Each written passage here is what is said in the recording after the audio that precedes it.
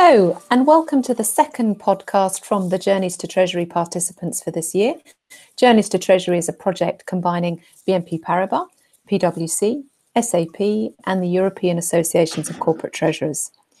In this podcast, we're talking about digitisation in a post-COVID environment. We know that digitisation has been a theme for treasurers and finance managers for many years, but it's definitely become a higher priority during the pandemic as the risks and limitations of manual processes and interactions between systems and counterparties become more apparent. In this podcast, participants explore the new and emerging opportunities for end-to-end digitisation and some of the areas in which corporate treasurers have had the greatest success. So I'd like to introduce three experts today: Damien McMahon, partner at PwC, Christian Mnich, VP and Head of Solution Management for Treasury and Working Capital at SAP, and Jan Dirk van Beusekom, Head of Strategic Marketing for Cash and Trade at BNP Paribas. Thank you so much for joining us today. First of all, I'd just like to clear up an item of terminology. How would you describe digitisation compared with automation, and why is it so important? Christian, perhaps I can come to you first. Thank you, Helen. That's indeed a very interesting question. So let me explain a little bit based on my experience. I think the keyword digitization is often used as a synonym for automation. While automation is defined by the transfer of basically manual functions or processes to software systems, digitizations, on the other hand, covers a wide, broader spectrum.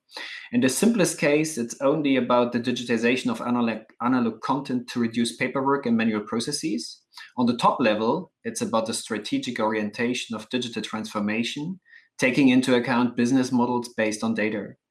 This enables disruptive technologies, combining aspects of automation and digitization, which can then lead to completely new business models. Prominent examples are business like taking into account online content for music streaming services, digital marketplaces for commerce, and services like housing.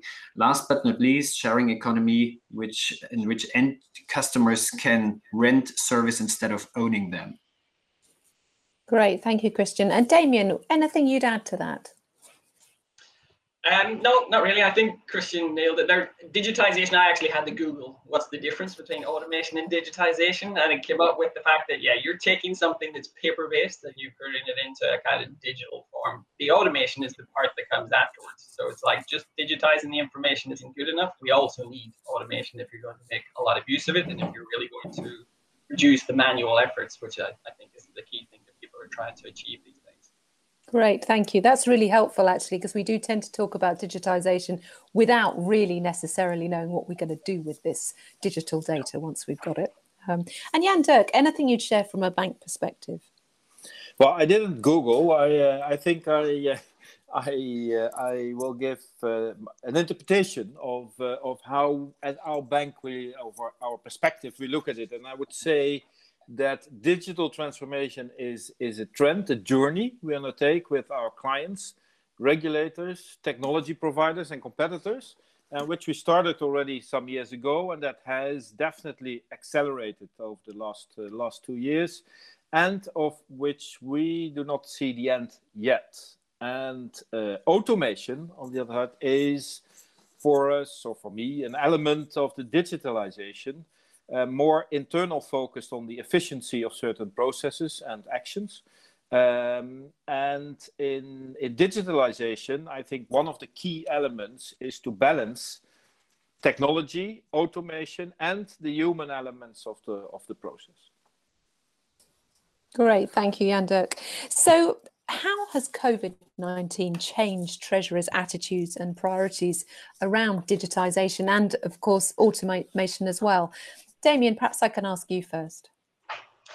Well, I like what Jan Dirk said in terms of digitisation being a journey that treasurers are going on, because I don't think this is something new. I mean, automation we've been talking about for a long time, and digitisation, if you look back even over the last few releases of JTT, digitisation has been in there quite a bit. How do we use AI? How do we use ML? So, and also there's quite a few treasurers that we work for that are always talking about digitization and how they can digitally upskill their workforce. I mean, that was a presentation that Tony Massone, the treasurer of Amazon, did at a conference pre-pandemic, back when we had conferences, and it got a warm reception from the audience. I'd say what happened during COVID, though, is it really made everybody realize why we need it.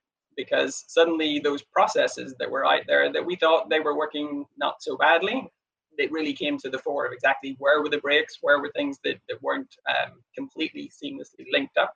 And that has made treasurers say, well, okay, it's not just a nice to have, it's something that we have to have right now because of the way that our lives are being disrupted. So I think it's now become perhaps not number one priority, but certainly in the top 3 or 4 for a treasurer. Great, and that aligns very well with the survey that we talked about during the first podcast, which talks where we saw very much that digitisation and automation was a priority for treasurers. Christian, what have treasurers been coming to you to discuss since the start of the pandemic? Yeah, I would agree with that, what Damien and Jan Dirk have already provided. So the majority of our clients are still, I would say, in the so-called automation phase. Yeah, so they have not even entered the full digital transformation phase. What we have seen through the crisis is that there was rather a shift in the focus. I would say treasurers again have shown their agility basically based on the priorities given by the C-level. So there was a high focus on reporting, of course, and as you know, reporting is based on data, and we'll come to that in a second.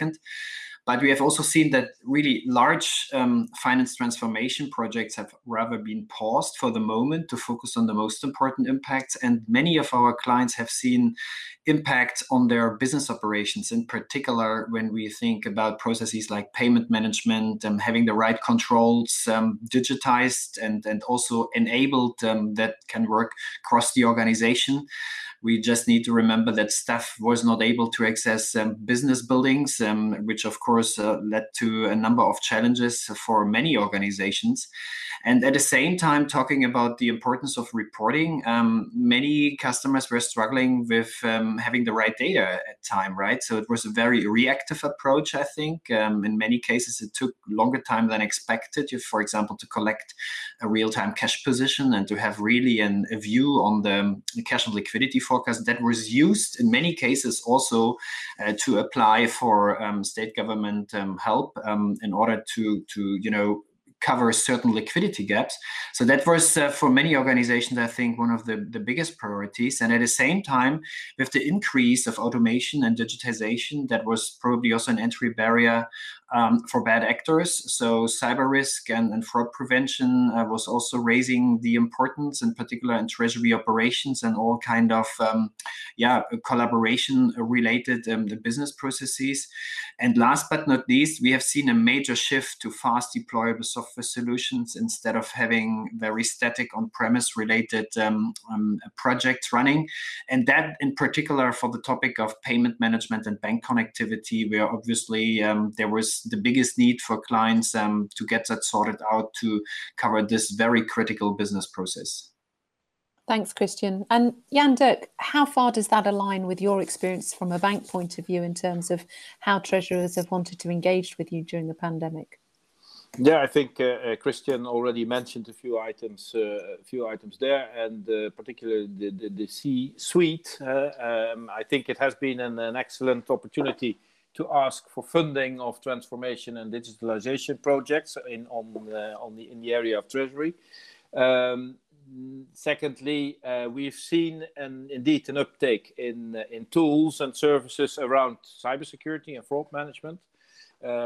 We introduced Payment Watch and announced a partnership with SysID, for instance, to make sure that the IBAN indeed belongs to the beneficiary that is intended by the debtor. And I think next to that, working capital and cash conversion cycle are in the middle, as in many a crisis, of attention and focus. And the seamless treasury journey, onboarding, KYC registry, cash flow forecasting, and reconciliation tools are all exponents of this, and we see an increased interaction with our clients on these subjects. Great, thank you. And Damien, perhaps I can come to you now. you know, we've heard already that digitization and automation has really come to the fore.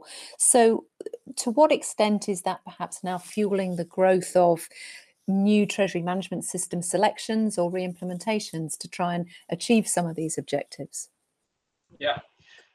I mean, I would agree with what Christian said, that probably, well, in the early parts of the COVID pandemic and for a good chunk of 2020, the bigger projects went on hold. You know, people were struggling with just how do I work remotely in the first place, as well as people weren't very sure in terms of what the cash flows were going to be. Do they have the funding to launch bigger projects?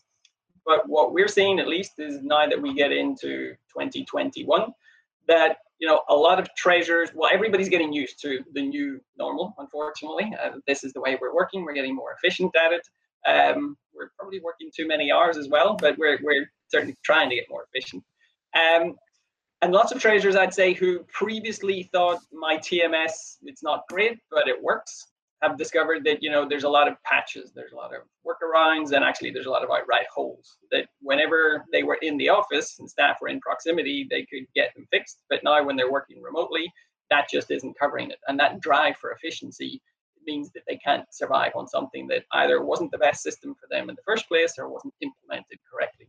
So in 2021, we're actually seeing quite a bit of an uptick in terms of those big projects, actually. So people who have a TMS that are upgrading to the next version, or ones that had managed to survive without one, who are putting one in.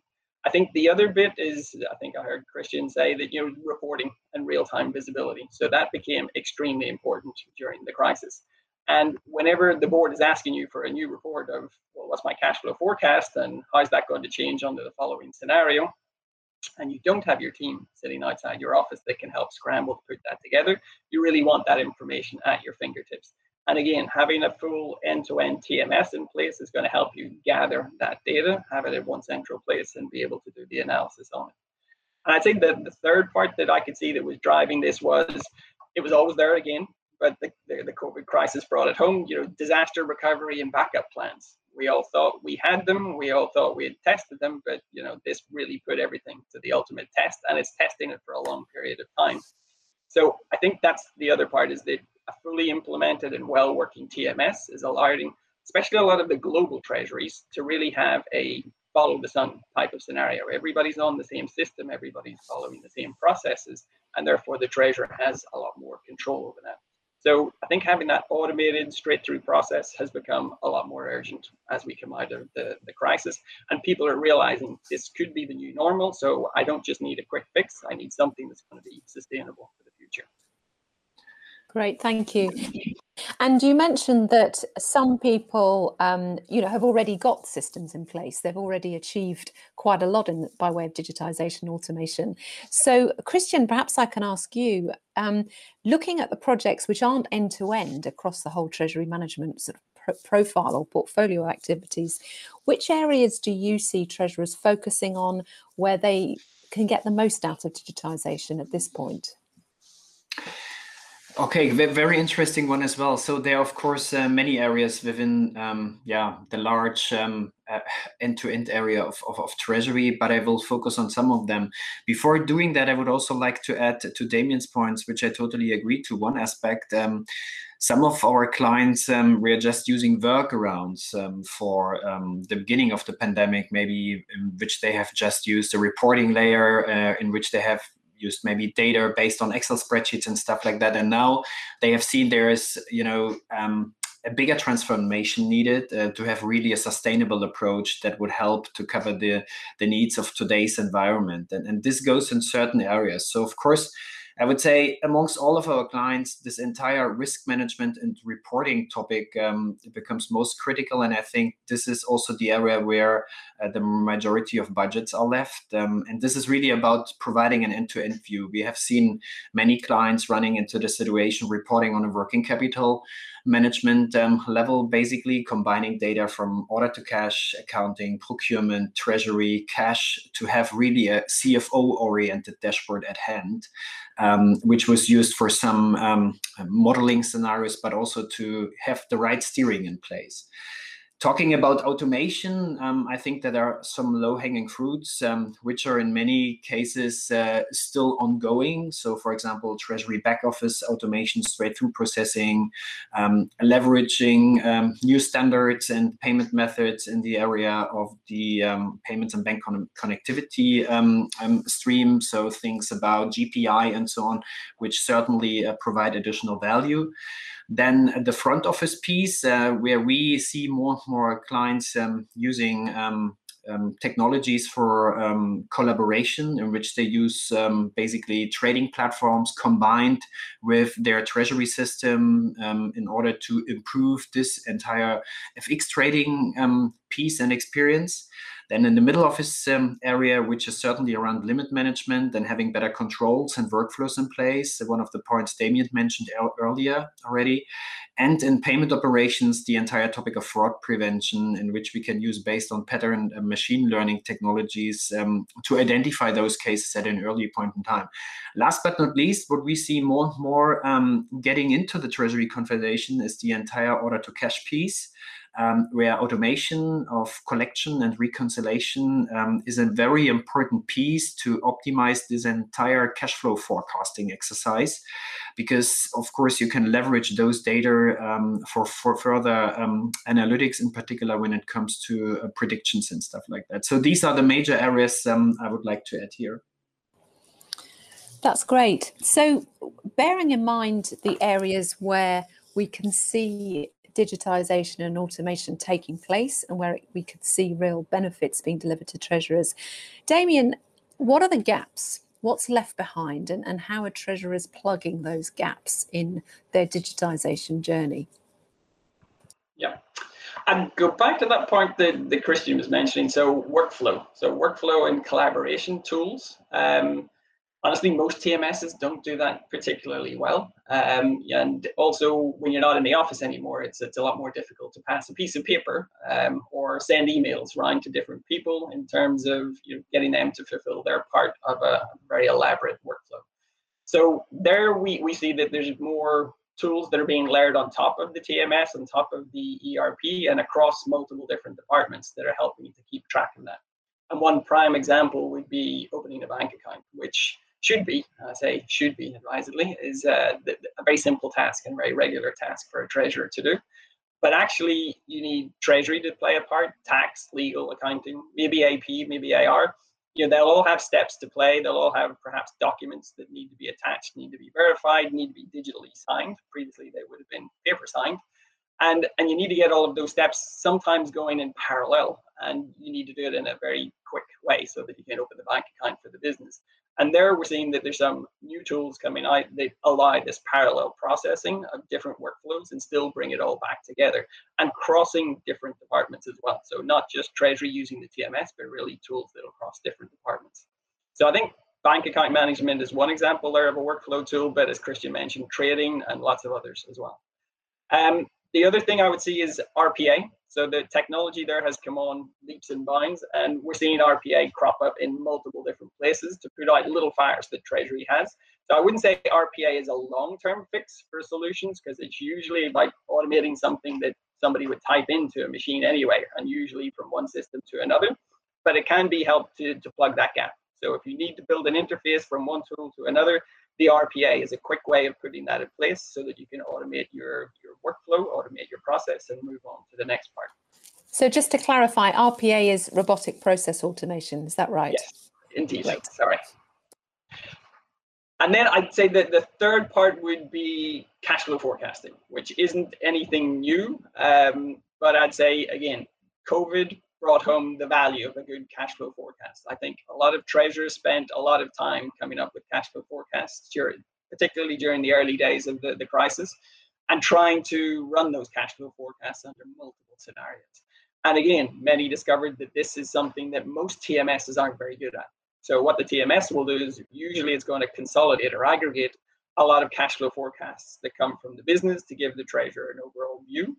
But actually what companies discovered is that took too long during the crisis, and actually it was prone to a lot of errors. But now with advances in machine learning, and actually I'd say even more importantly is advances in the ease of implementing applications that do machine learning or artificial intelligence, we're moving away from that slow, manual, error-prone bottoms-up approach, and instead going to a top-down approach. So using all of the data that treasurers have under their fingertips, so all of the bank balances, AP and AR information that they've used in the past, and having the machine come up with what is our prediction of the cash flow forecast and what would it be under different scenarios. And this means that the treasurer has that information much quicker and can flex it much easier at the touch of a button. And I think that's something. I hear a lot of treasurers that are doing the two things still today, bottoms up as well as top down, but more and more saying they're getting more value out of the machine learning and AI cash flow forecast than the previous version.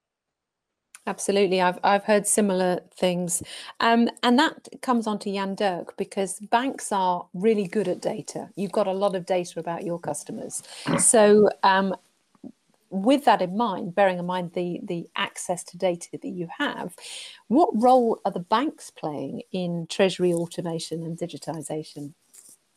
Yeah, I think there can be many roles for the bank, but I think one of the major roles we should play or could play is as aggregator and co-create secure and trusted multi-party platforms, and several of the earlier mentioned areas of expertise included, such as payment services, KYC, onboarding, and cash flow forecasting.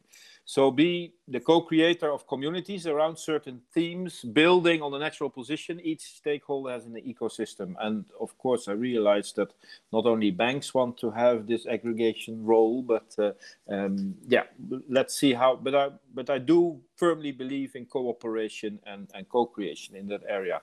And indeed, as you stated, we do, as banks, hold large quantity of data. Of the work and cash flows of our customers. And we could use this to develop data-driven services on top of the TMS services offered by others. And we're thinking then in terms of peer benchmarking on receivables or other working capital KPIs, for instance. And one way of distributing these dashboards and KPIs and services would be through APIs. So all compliant with GDPR and other regulations, of course. Great. And Christian, perhaps I can ask you as well, because clearly Jan Dirk mentioned collaboration, mentioned APIs. These are, key functions and key sort of touch points from an SAP point of view. So how are you working with banks, and how do you see the value of those collaborations in creating that digitization and automation story? I think what we have in mind from a roadmap perspective would be absolutely complementary to Jan Dirk's explanations, because we see exactly the same demand for those services in which API could enable seamless collaboration between the ERPs or the TMS and then the corresponding bank system on the other side. Probably a platform-based approach is the model of the future, in which you can share data, and then banks and fintechs can provide services based on the data layer that a customer would release basically to the platform, that the providers can make their offers, and that the service is then oriented based on the demand that comes from the corporate. And while we see in today's business more use cases at the moment for payment services and APIs that can be used, to further improve the collaboration by checking a real-time balance or having IBAN services and those kind of things, I think the future model will be far beyond. And the buzzword that was used by Jan Dirk about data as a service will probably become reality in the near future. Thanks, Christian. So if I can ask all of you, actually, but first of all, starting with Jan Dirk, if that's all right, how do you see Treasurer's digital priorities changing and evolving in the coming years, and what technologies are evolving to fulfill those changing priorities? Yeah, by stating how to fill the gap, I think Damien has mentioned the main features of the development. I also see robotic process automation as the next step in the business process automation. We see a lot of corporates using robotics in their processes. I think we as a bank cannot really help in that matter. I see that more as internal processes. But otherwise, the application of more artificial intelligence, we touched upon the data-driven services, I think biometrics, and in the end, I also see distributed ledger technologies coming into payments or into cash and treasury management. Great, thank you, Jan Dirk. And Christian, I know this is a topic very close to your heart in terms of what the future digital journey for treasuries is going to be. Yeah, thank you. I agree to the point that Jan Dirk has just provided, but let me briefly explain the various options, and that maybe a combination of various pieces makes most sense here. So I think the foundation of everything is to have accurate digital data, because this is really used for all the additional elements, being it process automation or analytics or even seamless collaboration with platforms and stuff like that, because this is a trigger point, right? RPA, from my perspective, so robotic process automation, is something that can help you to run repetitive tasks in particular, but it's primarily used to overcome a workaround in which you would use data from external legacy systems to put them into another system. Let's make it very briefly, or you use it in areas where you have very simple tasks that you can automate using RPA. There's another engine which is providing a little bit more value to clients, which we call rule-based automation, in which you have engines that are preloaded with highly specific process knowledge that can enable rule-based automation. So this is, for example, already used in areas like payment factories, but also for cash reconciliation. And this can really drive the automation to a large extent. And then on top of that, we have machine learning, which is something that identifies hidden patterns in knowledge-intensive processes, and it learns from the data without being explicitly programmed, and it uses trained models. So this is something that acts like a black box. To be honest, many customers don't like that. So because they would love to understand what's happening in the black box, and then they talk more about this rule-based automation engine, right? So there's a difference. But this is an element which can be really seen as the caveat on top of everything to provide full automation and to basically reduce the human interaction for very time-consuming tasks. But it's all based on data, and the model needs to be good enough, and it requires a certain training period. So it's not a plug and play, certainly not. So the combination of the three elements, I think, is the ideal possibility to further automate the business processes. But the key area, I think, is the need to reduce this very time-consuming aspect that is happening in the finance organization, and in particular in the treasury organizations, in which you use a lot of expertise and the human factor to get data collected from various systems, and at the time that you present the report, it's basically already outdated. This is what really happens in many organizations still, right? So that's why there's a need for increased automation of repetitive business processes to further automate that, and to come up with a more proactive reporting instead of a very reactive approach. And the proactive reporting would include also the use of predictive data, that you combine basically real-time data with the predictions in order to have really also active steering. That is what we call that nowadays, to combine it very basically with various insights, from data that is given by the system, but also combine it with external data from market insights, for example, to have a very good KPI reporting in place. Examples of what we are doing at the moment, in particular in the ML space, is that we have, in meanwhile, machine learning applications that can really fully automate the cash reconciliation piece. And we are using that data and those insights then also to improve the collections and to have a better insight on payment behavior of clients, which can then be transported into the predictive forecast model. Just to give you one example, and this could be so far that in future, this cash flow forecast could also be used for exposure determination for the area of treasury and risk management. Just to give you a few examples, but there's a lot more to come, I think. Thanks, Christian. Damien, anything final you would like to add on that future of digitisation in Treasury? I think Christian covered it all. That was a very thorough review. The big part, though, and he mentioned it a few times, is the data, getting the data model correct. And that's something that we see Treasury spending a lot of time building what we call data lakes. So they're really large volumes, much larger volumes of more unstructured data than perhaps would have been in a TMS before. And then the key thing is, how do you extract the learning from that? What kind of algorithms in AI and ML do you use to really give you the insights? I think I'd agree on those points. I'd just like to finish by thanking our 3 Journeys to Treasury experts, Jan Dirk, Christian and Damien, and tell you a little bit more about the next podcast in this series, which focuses on the future role of the Treasurer. Given that growing role of digitisation that we've talked about, and Treasurer's increasing role in facilitating new business models, what might the future Treasury look like? What skills will be required? And with more flexible working practices, what opportunities does remote working offer to access a global talent pool? So I look forward to seeing you at our next podcast recording. And in the meantime, thank you to our experts and thank you for listening.